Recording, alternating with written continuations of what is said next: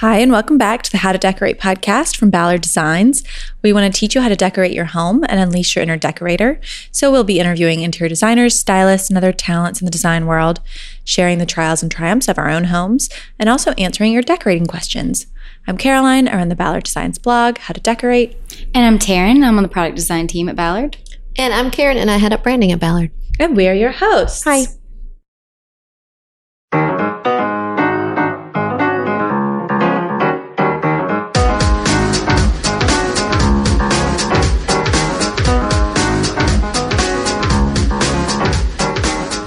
Okay, so ladies, should we do a trial and a triumph? Yes. My trial is I can't sing. It's a recent development. Just kidding. Yes, your voice is changing with your age. So changey. All right, can I talk about something I've been working on? Yes. Yes, please. Okay. If you could see, listeners, dear listener, if you could see what's going on in the screen right now, you would see that I work in the sunroom in my house, and it has 3 beautiful windows, but they're unadorned in any way. And they used to have kind of matchstick shades on them that roll down. And I can't remember our guest that we had. It was a gentleman. I loved him a lot, but he basically was like, look, Roman shades always break because they're up, they're down, and they're complicated. He's like, I usually cut the cord off and stick a roller blind underneath, and it's really just for show, right? Mm-hmm. So after my matchstick blinds broke, after years of teenagers pulling on them, pulled them down, and my windows have been bare, and so I decided I'm going to get Roman shades made for these windows. Okay, so I picked out a fabric, which I'm going to hold up for your edification. Hold, please. It's from Beth Lacefield, who is a vendor that we work with. Often at Ballard. I'm nodding. Yeah. So what would you call that? It's like a big. It looks like a palm leaf, but not. But it's a geometric pine cone, and it's just white and chocolate brown. So it's a graphic sort of and large. Like the pattern is way bigger than my hand. Yes. Any hoozles. So it took me forever to find a fabric and pick it out.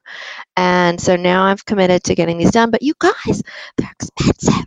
I just want to say, like each one to get made is going to be like $800-900, and I need 3 because my windows, I guess, are 6 feet wide. Have you shopped around? I have. I'm going to do a little more shopping around. Okay. This person that I was going to go with is a person who works with Ballard a lot on projects that we do, just sewing projects and things. So I trust her. But I've also reached out because it just seems like so much money. Oh, yeah. Right. But it's like the price of a sofa for, something I don't have to have. Mm-hmm. Yeah, that's hard. Yeah. Okay, triumph. Especially knowing you're not using it. Sorry. Right. I'm just looking at it. But I did do what that gentleman suggested, and if one of you remembers his name, give him all the credit. I did get little roller blinds, just tiny little petite. They're not tacky at all. I'm going to see if you can see them. Right there. Can you see them? They're tiny. Right there. Yeah. Because I have west sun. This window faces the west, and this is where I work every day. And so in the afternoon, the sun just blazes through that window, and they're giant windows, and it gets so hot in here. So I got those tiny little shades. They pull down. You'll never see them. They blend right into the woodwork, and that worked great. And I'm happy to put a link in the show notes to the vendor I use. Yeah, where'd you get those? I got them from an online company. I don't remember the name, but I did a lot of looking at reviews and making sure it was going to be nice quality, and I'm so pleased. And they do just inch increments, so it's sort of custom, but it really isn't. They just stock them in inch increments, so you just get whatever fits, and it was super easy to install, and they're really good. Nice. Okay. Yeah. Okay. I am like Bob the Builder. Y'all probably don't know who that is, but he's amazing. So I rewired my own lamp. I am wildly impressed. No, you did not. Yes, I did. Yes. That's so cool. Mm-hmm. All right. So I don't know if you guys remember, but I have this sort of sculpture lamp thing, and I got it in Italy, and it's super heavy, and it looks like sort of a sea urchin. Mm-hmm, mm-hmm. And the other downside of this thing that I had shipped over from Italy, I couldn't carry it in my lap because it's like 9,000 pounds. Wait, is this the one in your dining room? Cement. Well, now it's on the floor by my entry. You walk in the door and it's on the floor right beside you. It used to be in my dining room. So And it also had a European plug because I bought it in Italy. So anyway, eventually it just stopped working. I don't know why. I don't know. So I texted Roger, who was our lighting expert on our lighting show, who rewires lamps and does repairs all over town. And I was like, Roger, can you help me? Can you rewire this lamp? He's like, sure.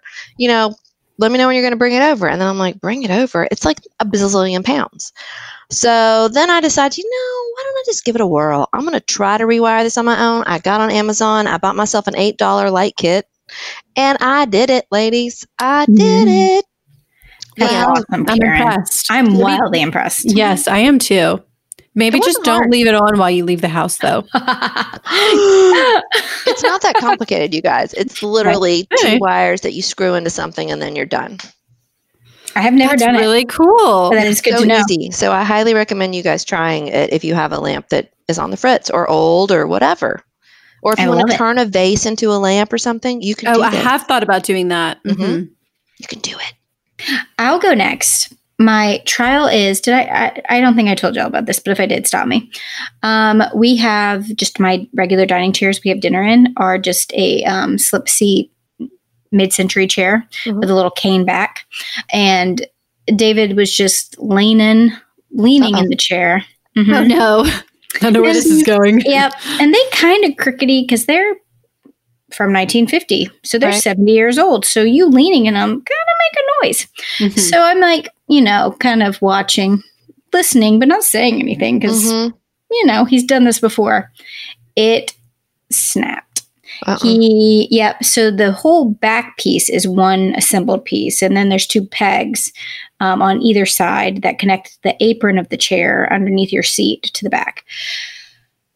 So Taryn, who went to school for this and did this for 2 years. Furniture. Exactly. Yeah. So I contacted my old woodworking teacher, no joke, because he full time now, fixes furniture. And I was like, all right, Alan. Perfect connection. I was like, Alan, I think this is how you would do it, but I want to confirm. And anyway, so he's been helping me through it, but it is funny. So you're doing it yourself? Yeah. I mean, we just need to do DIY show. Y'all are all so... We're just so handy. Now, it's not done yet, and no one's sat in it yet, so stay tuned. Okay, yeah. But, that was my trial, because I was really peeved that David did that, but I also know it was just probably a matter of time, so I will hopefully fix it and get back to you guys. And then my triumph is... Our house plans for our new home are officially with our builder, which means he is supposed to submit them now. For permitting? For permitting to the city, yeah. So, how long is that taking? Is it delayed at all because of COVID? It is definitely delayed, and we're asking pretty much for take down 20 trees. We have 40 on our lot. Wow. There are 40 trees. So we have to take down about 20. So, 20 trees? And are they all pine trees? Almost all of them. We do have an oak right in the center right behind this window behind me, in the center of our backyard, where there will be a house. There'll be a house there, yeah. So, that one's that's the only hardwood one we're worried about, and the rest are all the huge, tall, skinny pines. So you don't have to get a permit if they're under 6 inches, right? Do you have a lot? Are all 20 of them over 6 inches? Oh yeah. Oh yeah. This property is old and it's been preserved. Think of all the pine needles you won't have to rake up. Oof, I hate a pine needle. Yes, we have pine trees. They're terrible thing to say. They're trash trees. Mm-hmm. And I know City of Atlanta is such a great, they do such a, Caroline actually talked about this recently she was talking about Trees Atlanta and how they, are give away, I understand that we want to keep trees in the city and we don't want a clear cutter. We don't want a builder to come in and clear the whole lot. We want to keep trees. It's just that we need more house. So, well, Taryn, you are not the first person in that neighborhood to do that because you're right in the middle of a neighborhood of ginormous houses. Yeah.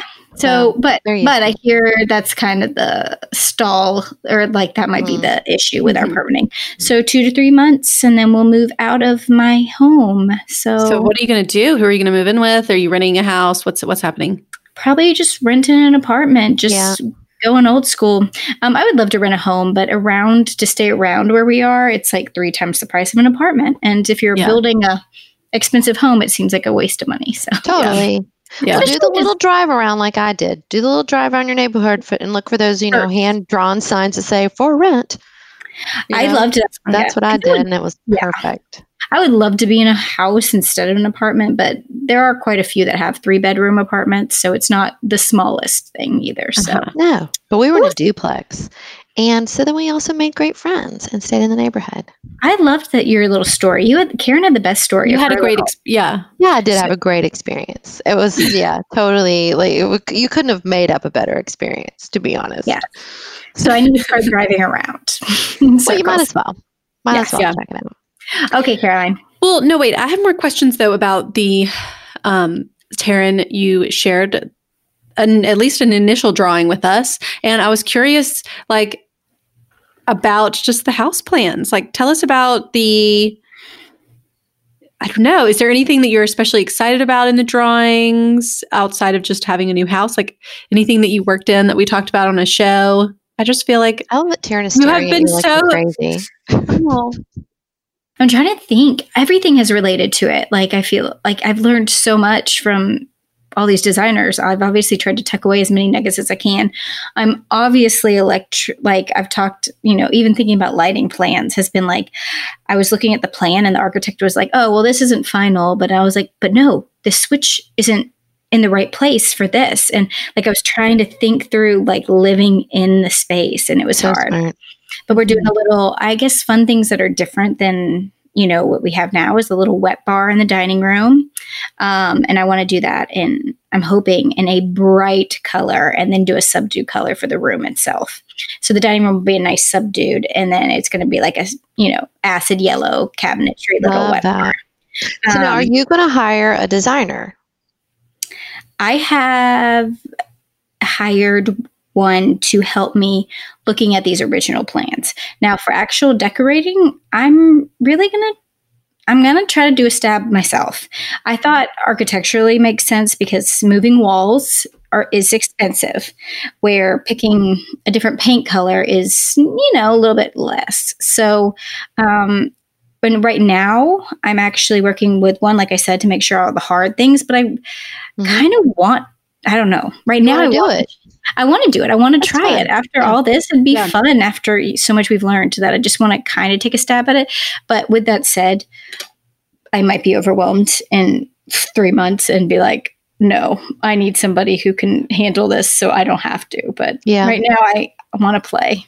How far in the decorating process are you thinking, or are you kind of just like creating a shell and you feel like, okay, I'll decorate it later? Or do you have like a vision for what you want in the room, and that's how you're like you were trying to fit your current furniture into some of these spaces, I thought you said, yeah? Yes. Yeah. We talked through that a little bit about like what pieces could fit where of what I have already. Because, after you spend however much building a new home, I'm not going to be able to immediately, personally, I'm not going to be able to you're going to be house poor.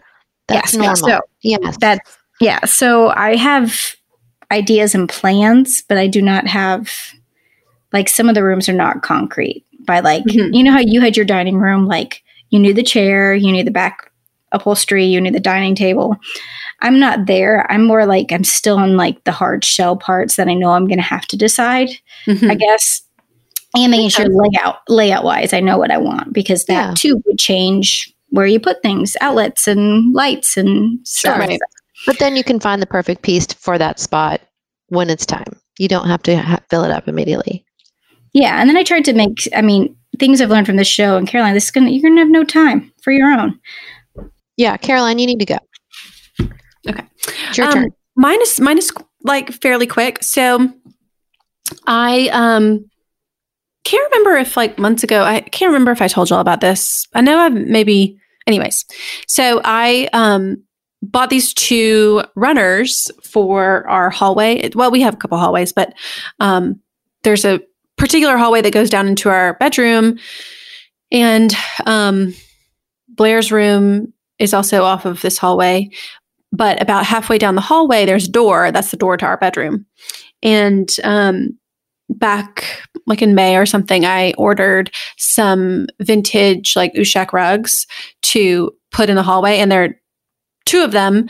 They're not a matching pair. They're the same size, but they're the same pattern, but in different colors. Like one is sort of like a light blue with like pinks. And then one is like sort of a brown and dark blue. But it's a mirror image of the patterns are mirrored. Okay. So I wanted to put the dark one in our dark bedroom, in our dark blue bedroom. And then I put like the pink and blue one in in the area that Blair's room's in, because I eventually was kind of thinking I'd do her bathroom in sort of pinks. Anyways, long story short, these rugs are like 3x5. And I don't know if any of y'all have had 3x5 rugs before, but they like never stay in place. And I got a great rug pad. I got my tried and true memory foam rug pad. It's really thick. It's like rubbery. And so I felt like that would have like a good tooth to it to stick to the floor. It did not. Is the pad moving or the rug and the pad? Moving. The Both pad's moving. Yes, both are moving. But is the rug moving off the pad? Sometimes, yeah. It kind of just, you know how sometimes over time the rug pad will scooch just like incrementally every day. You know what I'm talking about? To where it then starts showing. It's so annoying, but it basically kind of does that. So that's the trial. The triumph is that I asked one of our designers what I should do about it. And she suggested I order some carpet tape. And I did. And it came the next day on Amazon. And I taped them to my floor and they are moving no longer. And it is awesome. And I'm now like delight of your life down everything. Yes. Yes, you do. So if either of you need some carpet tape, well, like she said, it's no joke. Now. It is no joke, that carpet tape. Mm-hmm. Yeah. Anyways. And you were worried about the finish on your floor if it was going to hurt it. And I said, if you do pull it up and it has like gummy or glue on it, you can always use WD-40 like Goo Gone to get that off, or Goo Gone. Mm-hmm. Yeah. So, but I mean, a lot of rug pads also, you have to be careful because a lot of rug pads will damage your hardwood floors. Mm-hmm. If you leave them on there, especially if you leave them on there like for years, like we usually all do, and then you pull it up, and then you'll have like a waffle pattern on your hardwood. So it happens. And I can't speak to whether this tape will. You're not gonna give it a whole like thumbs up yet, right? Mm-hmm. It's sticking great so far. It's been up for a week. So, anyways, but if anyone has the same issue, carpet tape, it's like the world's strongest double-sided tape, and it will keep your rugs from moving. So, anywho, those are my trials and triumphs, but they're really pretty rugs, and I'm happy with how they look. I like that. Wanted them to stay in place. Have fun. Yeah, so fun. Perfect. Cool. All right, let's get to our guest. Do it.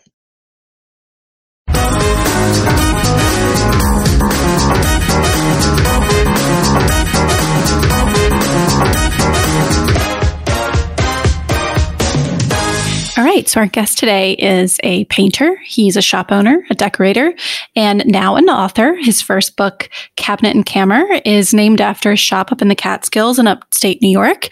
His name is Sean Shearer, and his book, Cabinet and Camera, Creating Authentic Interiors, is published by Vendome Press.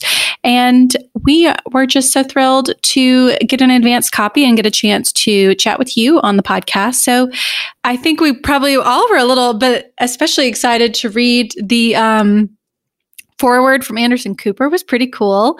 And I mean, your book is just, I was really wowed by it because the way that you take very humble things and you display them in a really surprising and special way. And I think it's definitely something that you have just mastered, and we can all learn a little bit from, both to sort of inspire our own collections, but also just maybe to take things that we already have and display them in a new way to really get a more striking effect maybe than what we would have done on our own.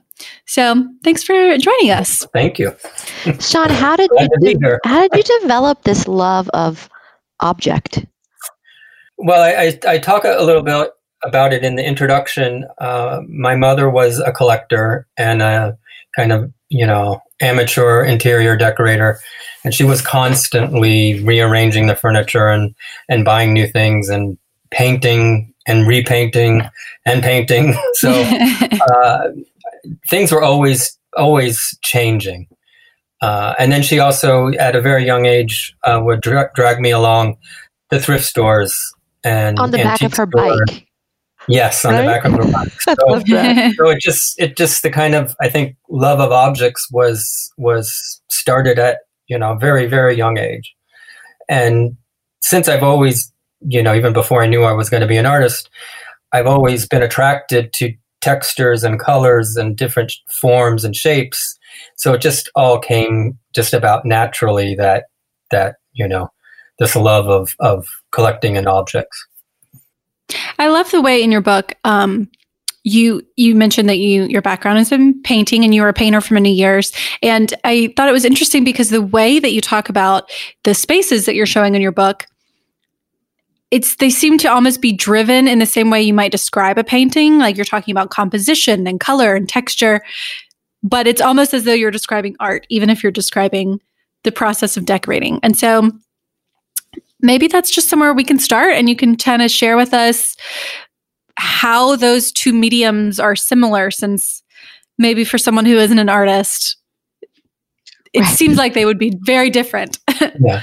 Well, I really wanted the book, especially to be accessible on that level, and to really try to, that's also why the book is not, it's not house by house. It's broken up into subjects or chapters about texture and color and so forth. And with the exception of Anderson Cooper writing the foreword, all the homes are also anonymous, because I really didn't want it to be about the homeowners or anything. I really wanted the reader to get takeaway lessons. Because I think I love interior design books and everything, but I think a lot of them are very unattainable, and they don't really give people access to what's going on in the pictures, or stuff. It's more about, the provenance or something, but it's not really about, how do you take this worn butcher block table and put it in this room with a tin box or whatever, and how you make it all look, authentic, but also your own space. So going to what you're saying, it also stems out of my education as an artist. I went to the School Art Institute of Chicago and the Whitney Museum's Independent Study Program. So I believe in design or art in very much the Renaissance idea, where an artist was an inventor, a creator, a philosopher. There's no division, or there's no hierarchy for me. So whether it's a painting or a dinner party or a room or a composition, whatever, all those lessons are inherent. So when I used to teach a design class, they said there's no, the rules of composition or design are fundamentally the same. Whether you're doing a 3-dimensional composition, meaning your room or a dining room or living room, or a flat composition on a canvas, you still want your eye to move around the room or the canvas. You still want, textures to, pick up and excite the eye and things. So that's what I really wanted to try to stress was, yes, the connection with art terms and the background of artists, but also to try to, elevate design or interior design and connect them. So just like you said, so people can hopefully see that there really isn't a hierarchy in my mind, a difference. Yeah. Mm-hmm. Well, I loved the way that you sectioned it out by color, like you were saying, and things like that. And at the end of each chapter gave such practical tips for the reader. Because when you look at your book, which you guys is phenomenal and so interesting and just absolutely, visually stunning. There's a lot of stuff, right? There's a lot of stuff, things. I mean, like I said, you're just this love of object, but then you talk about, well, how do you make it not too much? If you've got a lot of things, how do you make it not too much? Can you touch on that a little bit for us? The way you corral it or group it. Yeah. So to become I say, I'm a modernist at heart. I mean, I love shaker design. I love Bauhaus. I love clean modern just as much as I love 19th century cabinet of curiosity idea or maximalism. So I think if you kind of take the lessons from minimalism and apply them to maximalism, you can add order to what sometimes or often is chaotic. So just basically using symmetry and balance pretty much a lot. Almost all of my vignettes or wall pieces or salon styles really heavily depend on that, on the idea of symmetry and balance and repeat of form. So, when you have multiples of a single thing or multiples of in a collection where it's variations on a theme, that actually your eye, if it's housed or displayed in a way where it's not spread all over the place, if it's contained on a shelf or a cabinet or across a mantle or whatever, your eye really reads that as one thing. It's not reading all, it might be 50 little objects on a mantle, but when it's in mass like that, your eye reads it as one. So it doesn't become scattered or overwhelming. I think the mistake a lot of people make is that they spread out the collections because they think it's too much together. So you see 3 on a shelf there, and you might see 3 somewhere else, and they just start proliferating around. And that's where you lose the presence of the collection. But that's where I think clutter, or where it might become too busy. And I think people also do that with pictures. They think, we'll put a long row around a room instead of containing, 6 or 9 in a grid. So it's really about using that, using modernism to allow you to have much more traditional displays of things. And you do a great job in your book speaking to that and then showing it in rooms, which is really beneficial. Yeah, practically. Yeah, I have to tell you, I already am like, I need to put all of my pottery on one bookcase instead of, I'm using it, so it might have branches or something, but I think I'm already like, what can I restyle?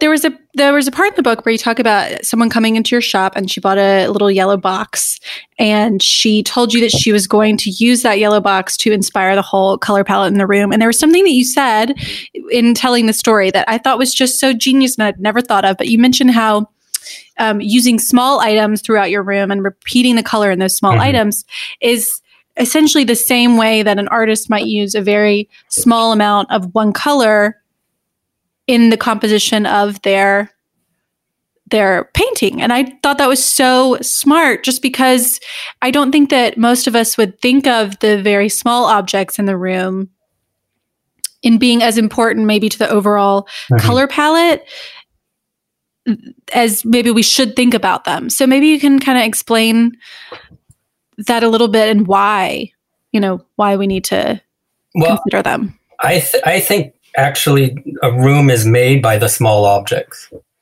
And I think that the small objects actually create the mood and the feeling. Obviously, they can really play with the scale because they're small and that they're in a big room. But I think that the smaller objects actually become more noticeable because you're usually much more closer to the smaller objects, especially if they're like displayed on a coffee table or an end table, or again, back to the mantle or bookcase, as opposed to like one big sofa or one big piece of furniture. I think your eye also tends to focus on smaller items in a room. So I think, in a sense, the book really is one of my other favorite quotes, which is a very popular quote that's also in the book, is from Henry Ford, which is, every object tells a story if you know how to read it. So I think every object in a room is embedded with meaning where it came from, who made it, what period it is, but also personal meaning, because why did you choose it? What attracted you to it?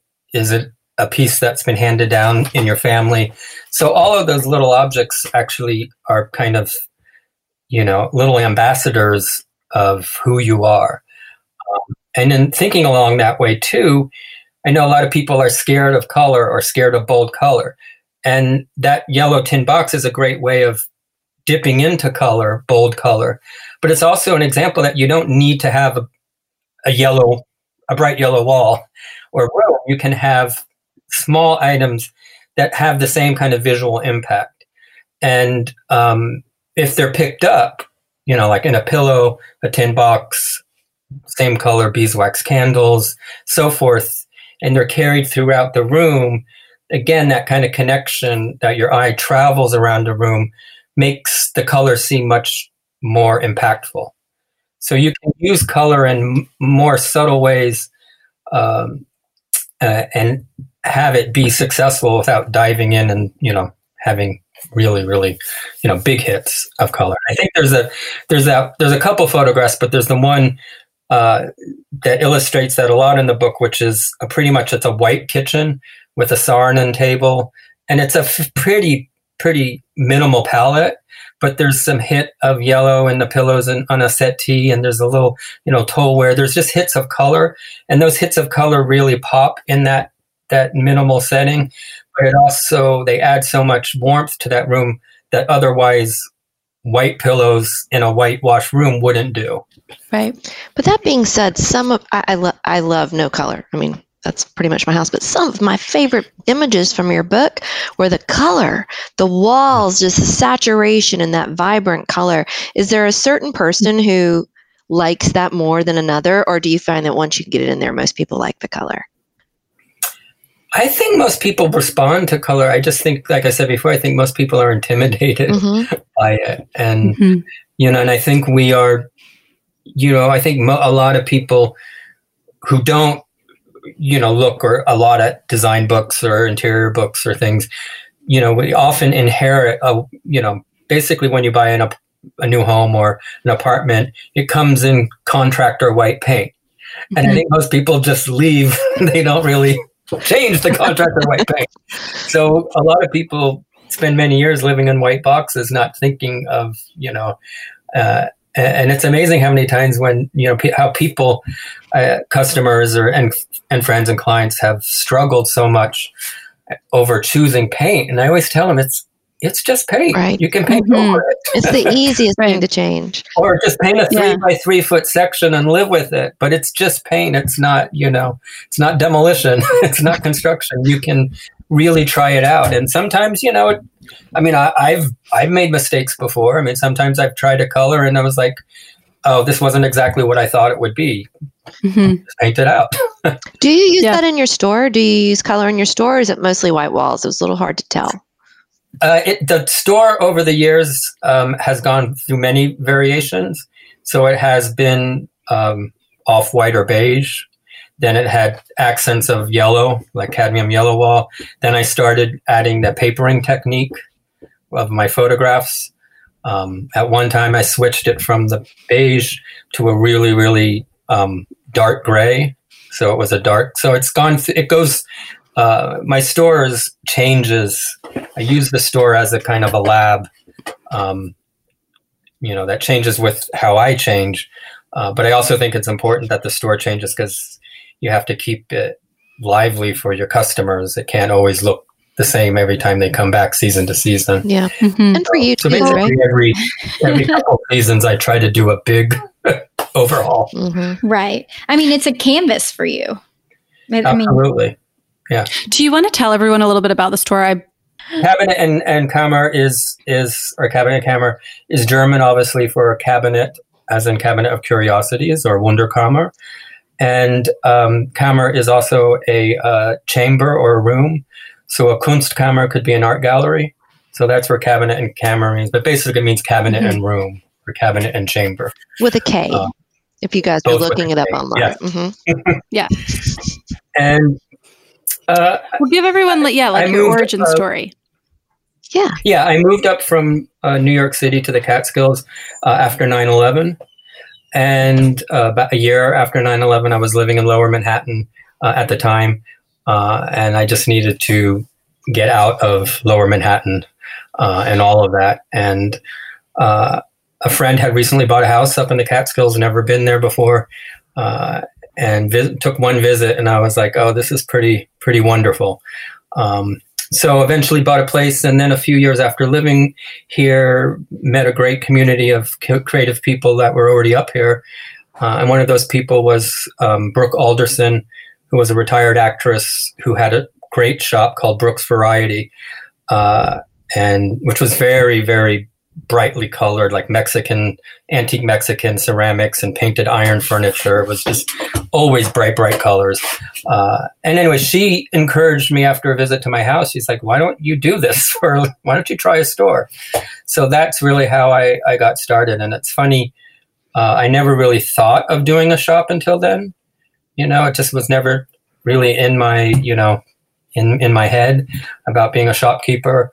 But once I did it, it seemed very natural, and it became instantly, people instantly responded to it. So, it became like I said, it's just another form of my artistic output. But it's also a way for me to keep buying and collecting things, but not holding on to them. So I get to buy them and love them and then pass them on. I was going to ask that. I was going to ask how hard it was to give up some of that stuff, because as a person that loves things, it must be hard to let it go. Away. Mm-hmm. Yes. It is. I mean, it can be. I mean, I try really hard now when I'm out shopping that I know I'm shopping for the store. Right. And I know what is a cabinet and camera object. Mm-hmm. I have very specific, even though there's a vast array of objects, I really do have a very specific, kind of narrow idea of what fits the store. I always say to people when, it's like, it's hard to explain the store or what I do, because technically it's a lifestyle store, design store, and I'm an antique dealer, but it's, I think again, more towards like a European idea of an antique dealer, which it's a much more of a creative output, because there's lots of things I see out there that there might be a lot of profit in, if I bought and sold them, but they don't fit the look of the shop. So it's really limited to what fits and what I can tell stories with, because it really is about the narrative and the conversation that happens between the objects. And it's kind of funny when I go on buying trips, unconsciously I come back with a bunch of stuff and they all fit. They all fit like this. It's like, oh, it's a perfect vignette, like it was planned ahead of time. But then does someone buy it and ruin your vignette and then you're all mad? Like, you cannot have that stuffed ostrich. It has to be here. That's what people come in and say that I'm ruining your whole thing. I'm like, no, that's what it's. Please buy it. That's really funny. But that's, I guess, what's really wonderful about Instagram or social media is that now you can share those vignettes and they're recorded. Mm-hmm. And as before, when I first started the shop in 2007, it was pre Instagram and stuff. So there's so many great photos and vignettes I don't have record of in the first few years of the shop. So, I think that's one thing that's nice, because you can share, and you can also share to people around the world who may not ever get the chance of coming through the doors of the store. Sure. Mm-hmm. So how for us, it's been so nice. It has. It was nice to really see your vision between the book and your Instagram and really dive in, and again, without driving to the Catskills, though I would. I'm not saying I wouldn't, but. How have you been shopping during COVID? I have been staying within our little tri-state area that's very low. So upstate New York, Vermont, New Hampshire, Massachusetts. So I've been avoiding any of the big cities and of course, I didn't go into New York City during the height and everything and stuff. So luckily, I mean, unfortunately, New York or New York City, as everyone knows, got hit really bad and early. And now, thankfully, the rate is very, very low, and hopefully it will stay that way. But that's what I'm doing now, is just staying in places that are low risk. But I say to a lot of people, it's funny though, because luckily not that much has really changed for me, because my shop is in a small village in a rural area. Even in the busiest time or busiest day pre-COVID, maybe 20 people would be in the shop at a given time. So socially distancing was already kind of built in. And where I go shopping is other small, antique malls and, shows tend to be out in countryside anyways. Right. Sparsely populated areas and lower rent areas. So it's parts of it doesn't feel like it's changed much, except for the face masks and constantly, sanitizing and whatnot. Right.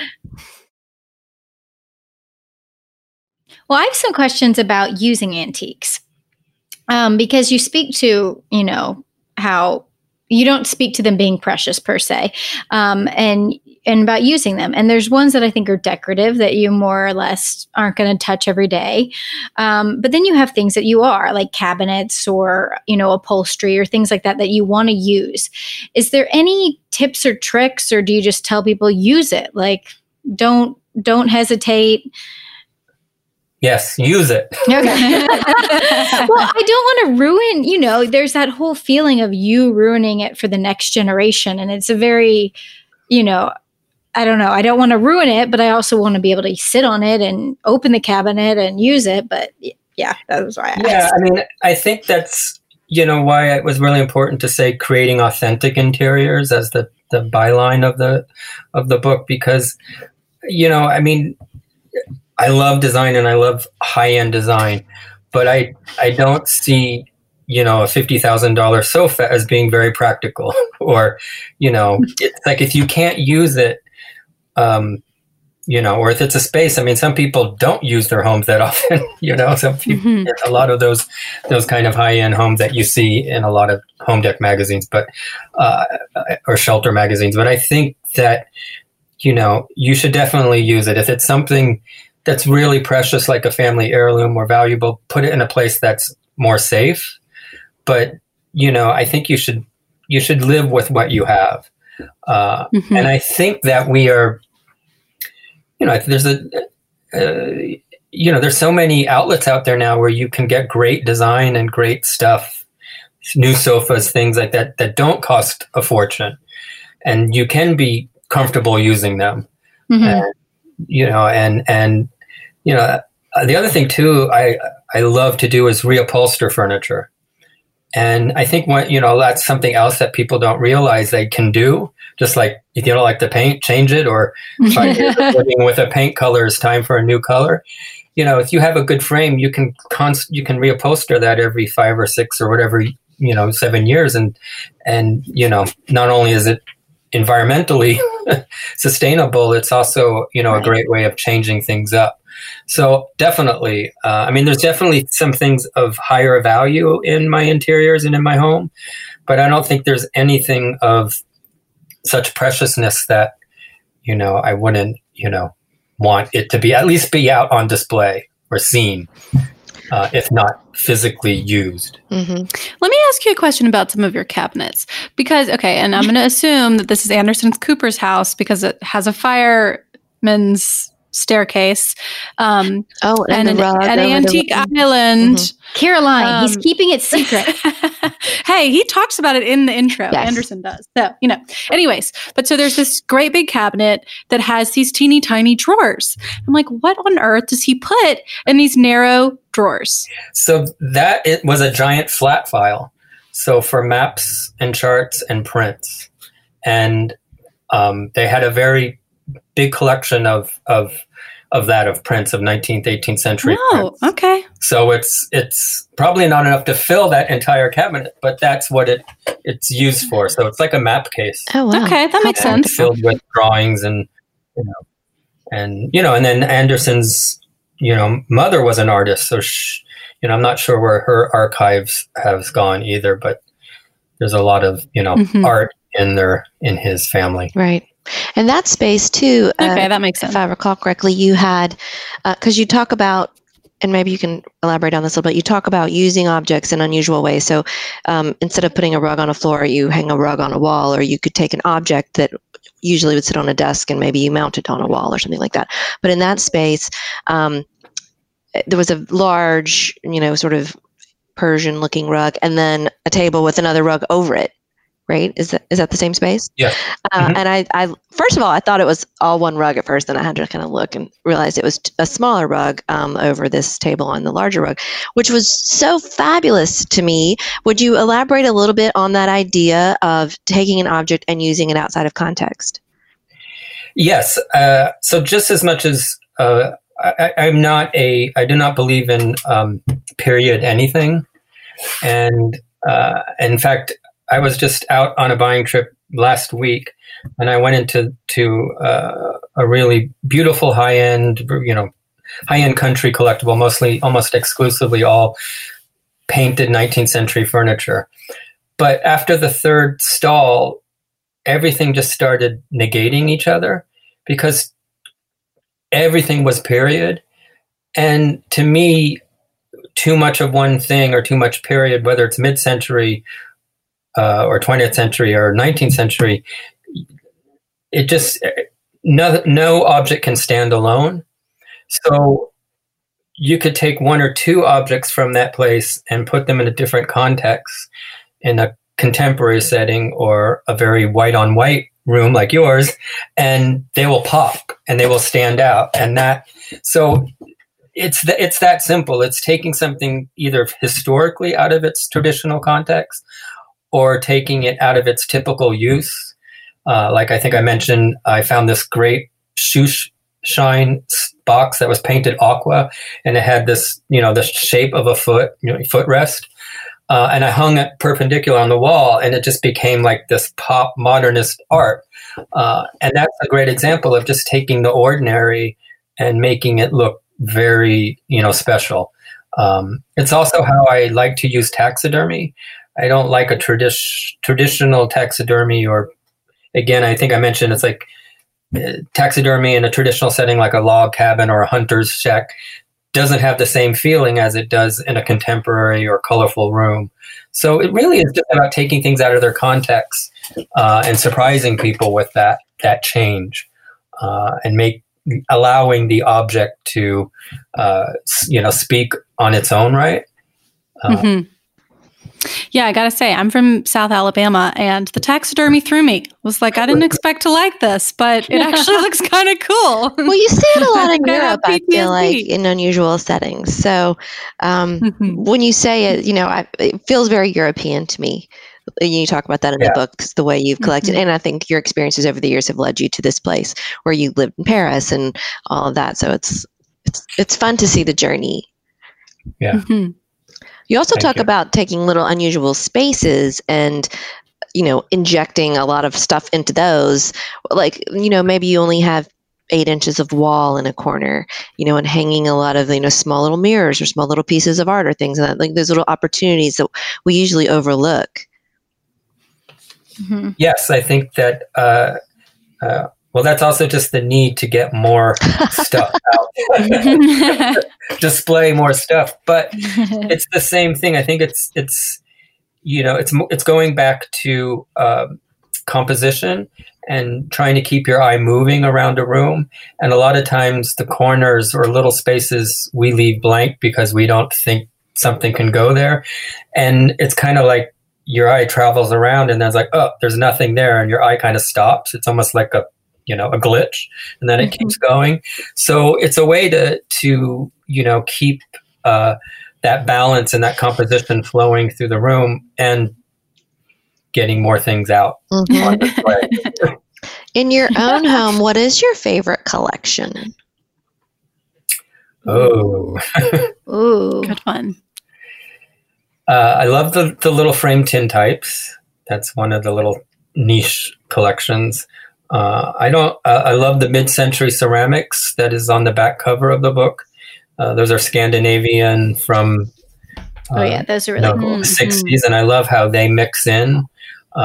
So I don't have a lot. I do have bits and pieces of mid-century, but not. You clearly wouldn't say a lot, but they're also an example of how you take something like that out of context, and those ceramics have such a rich texture, and those textures have so much in common with a lot of the painted 19th century furniture. But if they were in a kind of white Tribeca loft kind of space, they'd still be beautiful, but they wouldn't have the same power I think they have in the context I use them. You know, and again, on the back cover, they're sitting on a very primitive white country cupboard. So it's that kind of play of surfaces. There's a quote that you have in your book. Styles come and go. Good design is a language, not a style. I guess it's Massimo Vinelli. I don't know if I said that one right, but I tried. But let's talk about that, because we, and just at Ballard, kind of always speak internally about how, you know, good design is good design. We're going to mix it together. You don't have to, you know, match. And I was curious if anyone ever comes into your shop and asks, you know, and says like, oh, I love this, but it wouldn't match my house, or what am I going to put with it? And what do you kind of say to that? And how can you kind of encourage people to not match? Mix it up. Well, I always say, definitely first thing is if you love it, you'll find a place for it. And not to worry about where is it going to go. I mean, obviously, if it's a 10-foot 10 by 10 piece, you need to know where it's going to go. But most of the time, it's not a big thing that people worry about, you know, a big object. So I really do think if you respond to it that strongly, you'll find a way of working it into your interior. So first of all, that's what I tell people is like, if you really love it, buy it, you know, you'll find a place for it. And that goes with the kind of, you know, I don't do a lot of interior design jobs because I work much more intuitively. And I really do, like I said, I feel like it's much more about an expression of artistic expression.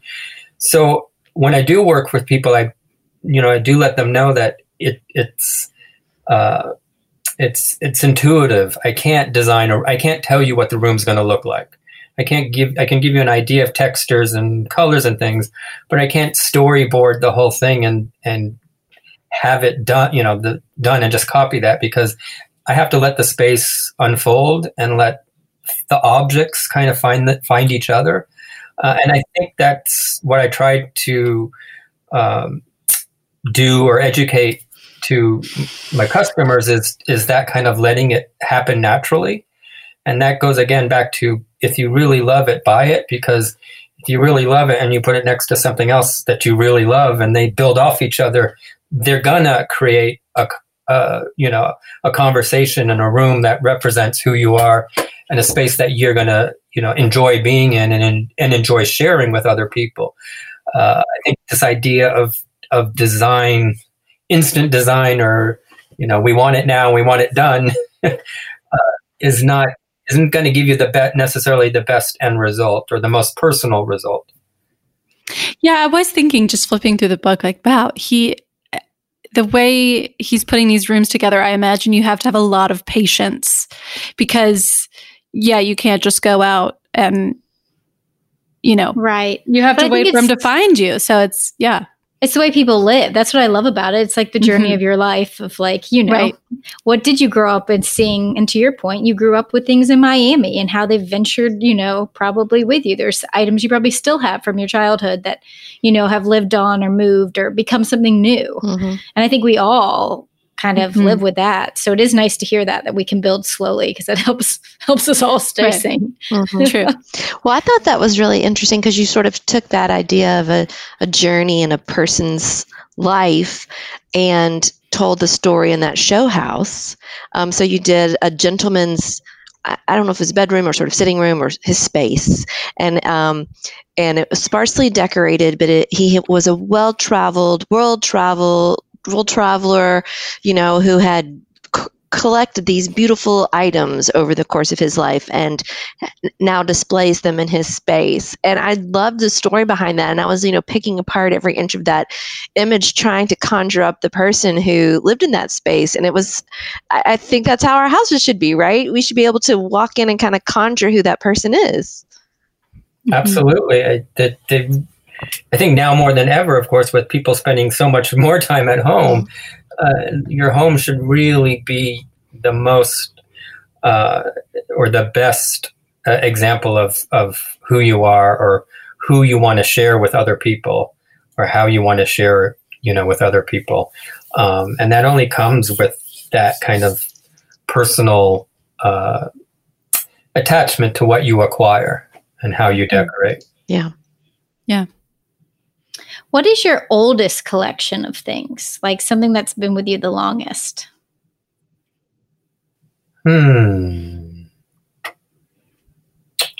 Well, I guess my oldest, which isn't in the book, is my extensive collection of antique German Christmas ornaments. Oh, that's really cool. Yeah. Do you put them all up at Christmas? I do. I have like 4 different feather trees. are they glass?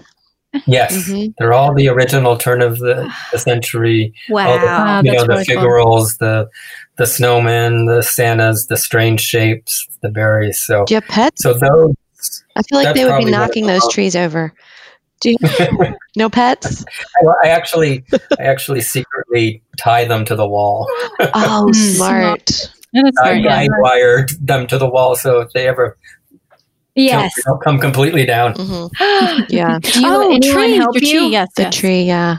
I've had Yeah, a Tie tree the tree to the forever. wall. It's not Yes. good. Middle of the night. Oh. It's not Nope. a good Christmas surprise. No, that's happened to me too. This is why you tie it to the wall. That's right. Lesson learned. Yes. Fishing line. Mhm. Should we answer a decorating dilemma? Are there any more questions that we missed? I think we should get Sean to help us. Yes. Okay. Let's do it. Okay.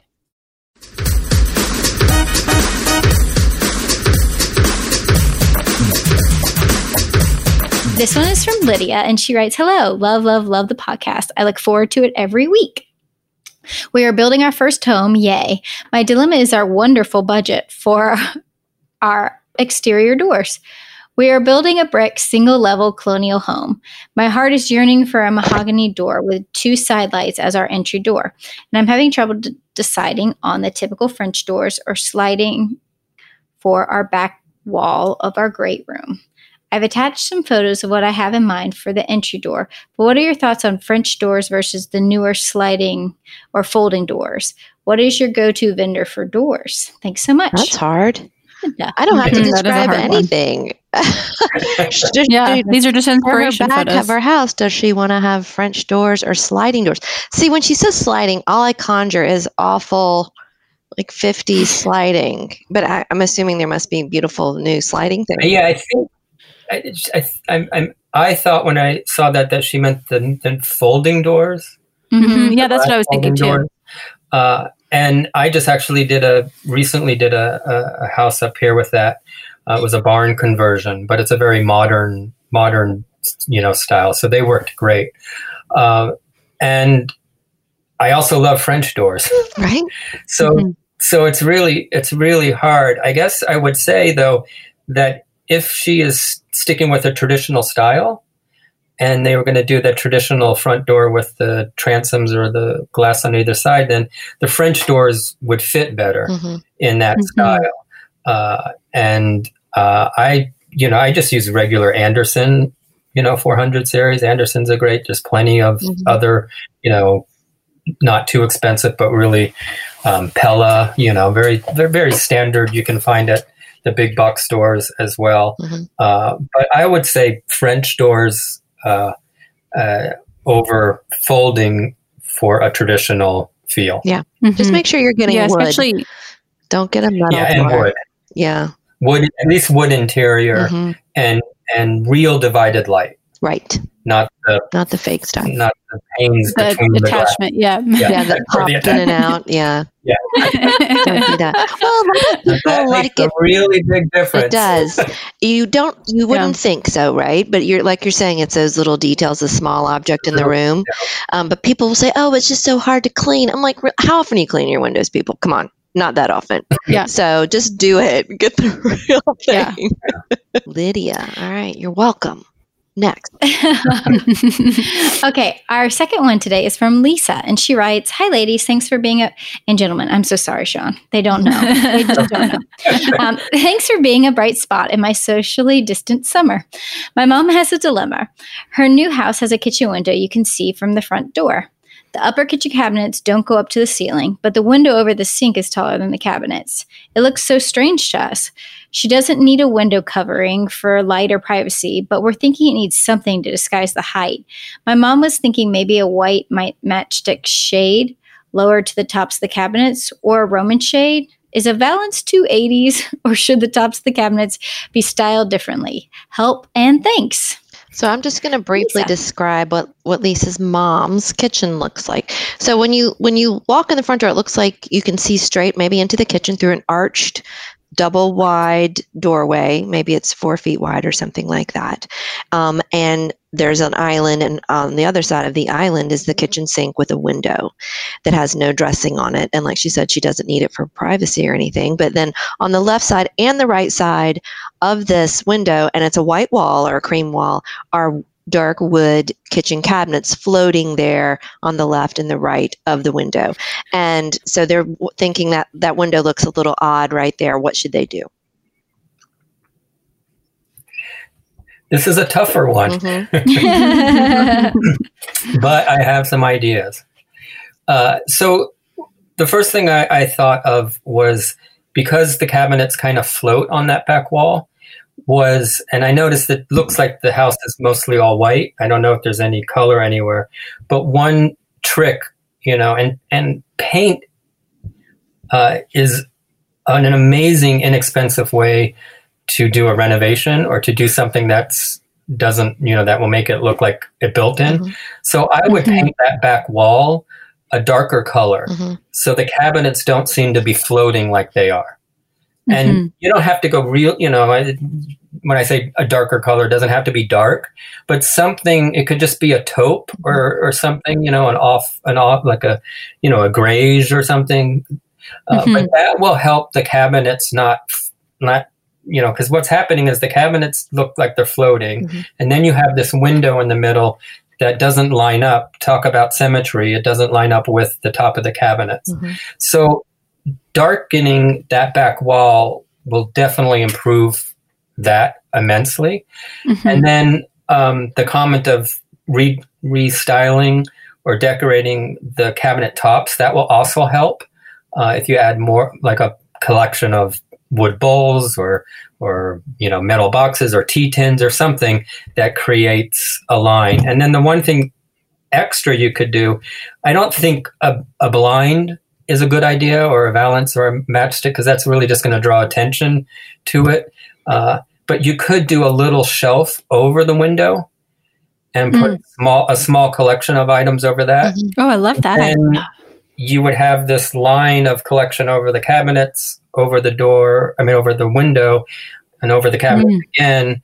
And on a darker wall, what happens is that whole back wall becomes an installation. Right. So it's one unit almost back there, as opposed to hanging cabinets, base cabinets. Yes. Yeah. You won't see these three elements. And it's essentially camouflage. Not a very big, we're talking paint and maybe two wood brackets and a piece of wood from, again, a big box, home store. From Ballard, Sean. Ballard, a shelf from Ballard. He's new at this. It's okay. So, Sean, let me ask this. So, for the top of her cabinets, do you think she needs a collection of things that are similar or go together, or what would you do? I think that it can be, you can play with heights on that top, like on top of cabinets, and whether it's a kitchen cabinet or a, built-in cabinet or an armoire. So you can have like a stack of bowls that may be 8 inches high or 6 inches high next to a taller apothecary jar collection or something. So you can play, it's almost like the skyline of a city. You can play with, it going up and down a little, because, it doesn't all have to be monotonous one level. Okay. So I think she needs the thing you want to avoid, though, again, is just a bunch of, chug-a-pluck full of little things, because then that will negate the what we're trying to do, which is create an installation effect. Got it. I think she needs some anti-oxygen tanks like you use in your book, because they're so cool. Oh, I thought they were fire extinguishers. Yes. You will only get this if you actually... Oh, fire extinguishers. They look like oxygen tanks. Well, or like an oxygen tank a fireman would use or something, like to... They're very good looking. Go into a burning building. They're really cool. You would only get this if you've read the book. So you got to read the book to see what we're talking about. Yeah. So yeah, that's a tease. Go order it. All right. Well, okay. That's it. Yeah. Thank you so much. Good luck, Lisa. The book is beautiful. It is beautiful. Thank you so much, Sean, for sharing Everyone go buy all it. your beauty. Yes. We appreciate it. Tell everyone where they can find you, follow you, get your book. IG, Cabinet and Camera, and cabinetandcamera.com. It's by Vendome Press, distributed by Abrams. So it should be available everywhere. And, even through your local bookstore, as well as, of course, Amazon or anywhere else you would buy books. And it's Cabinet and Camera with a K, you guys. Yes. And two T's in Cabinet. It's a pretty cover. Yeah. Yeah. Thank you. It's gorgeous. Yeah. Yeah. And we'll link to it in our show notes. Wonderful. Okay. Thank you so much. Thank you. All right, that's our show. Thank you so much for listening. You can leave us a review in your podcast app. We would love to read it. And of course, subscribe to the show so it downloads straight to your phone. The show notes for each episode are at howtodecorate.com/podcast. And follow us on social media. And the How to Decorate podcast is now a skill on your Alexa. That's right. So you can just ask Alexa to play the How to Decorate podcast after you go and enable it under the skills on Amazon.com. Yes. Super easy. Super easy. Tell Alexa to play the How to Decorate podcast and your life will be so much happier. Exactly. Okay. Thank you so much for listening. Until next time, happy decorating.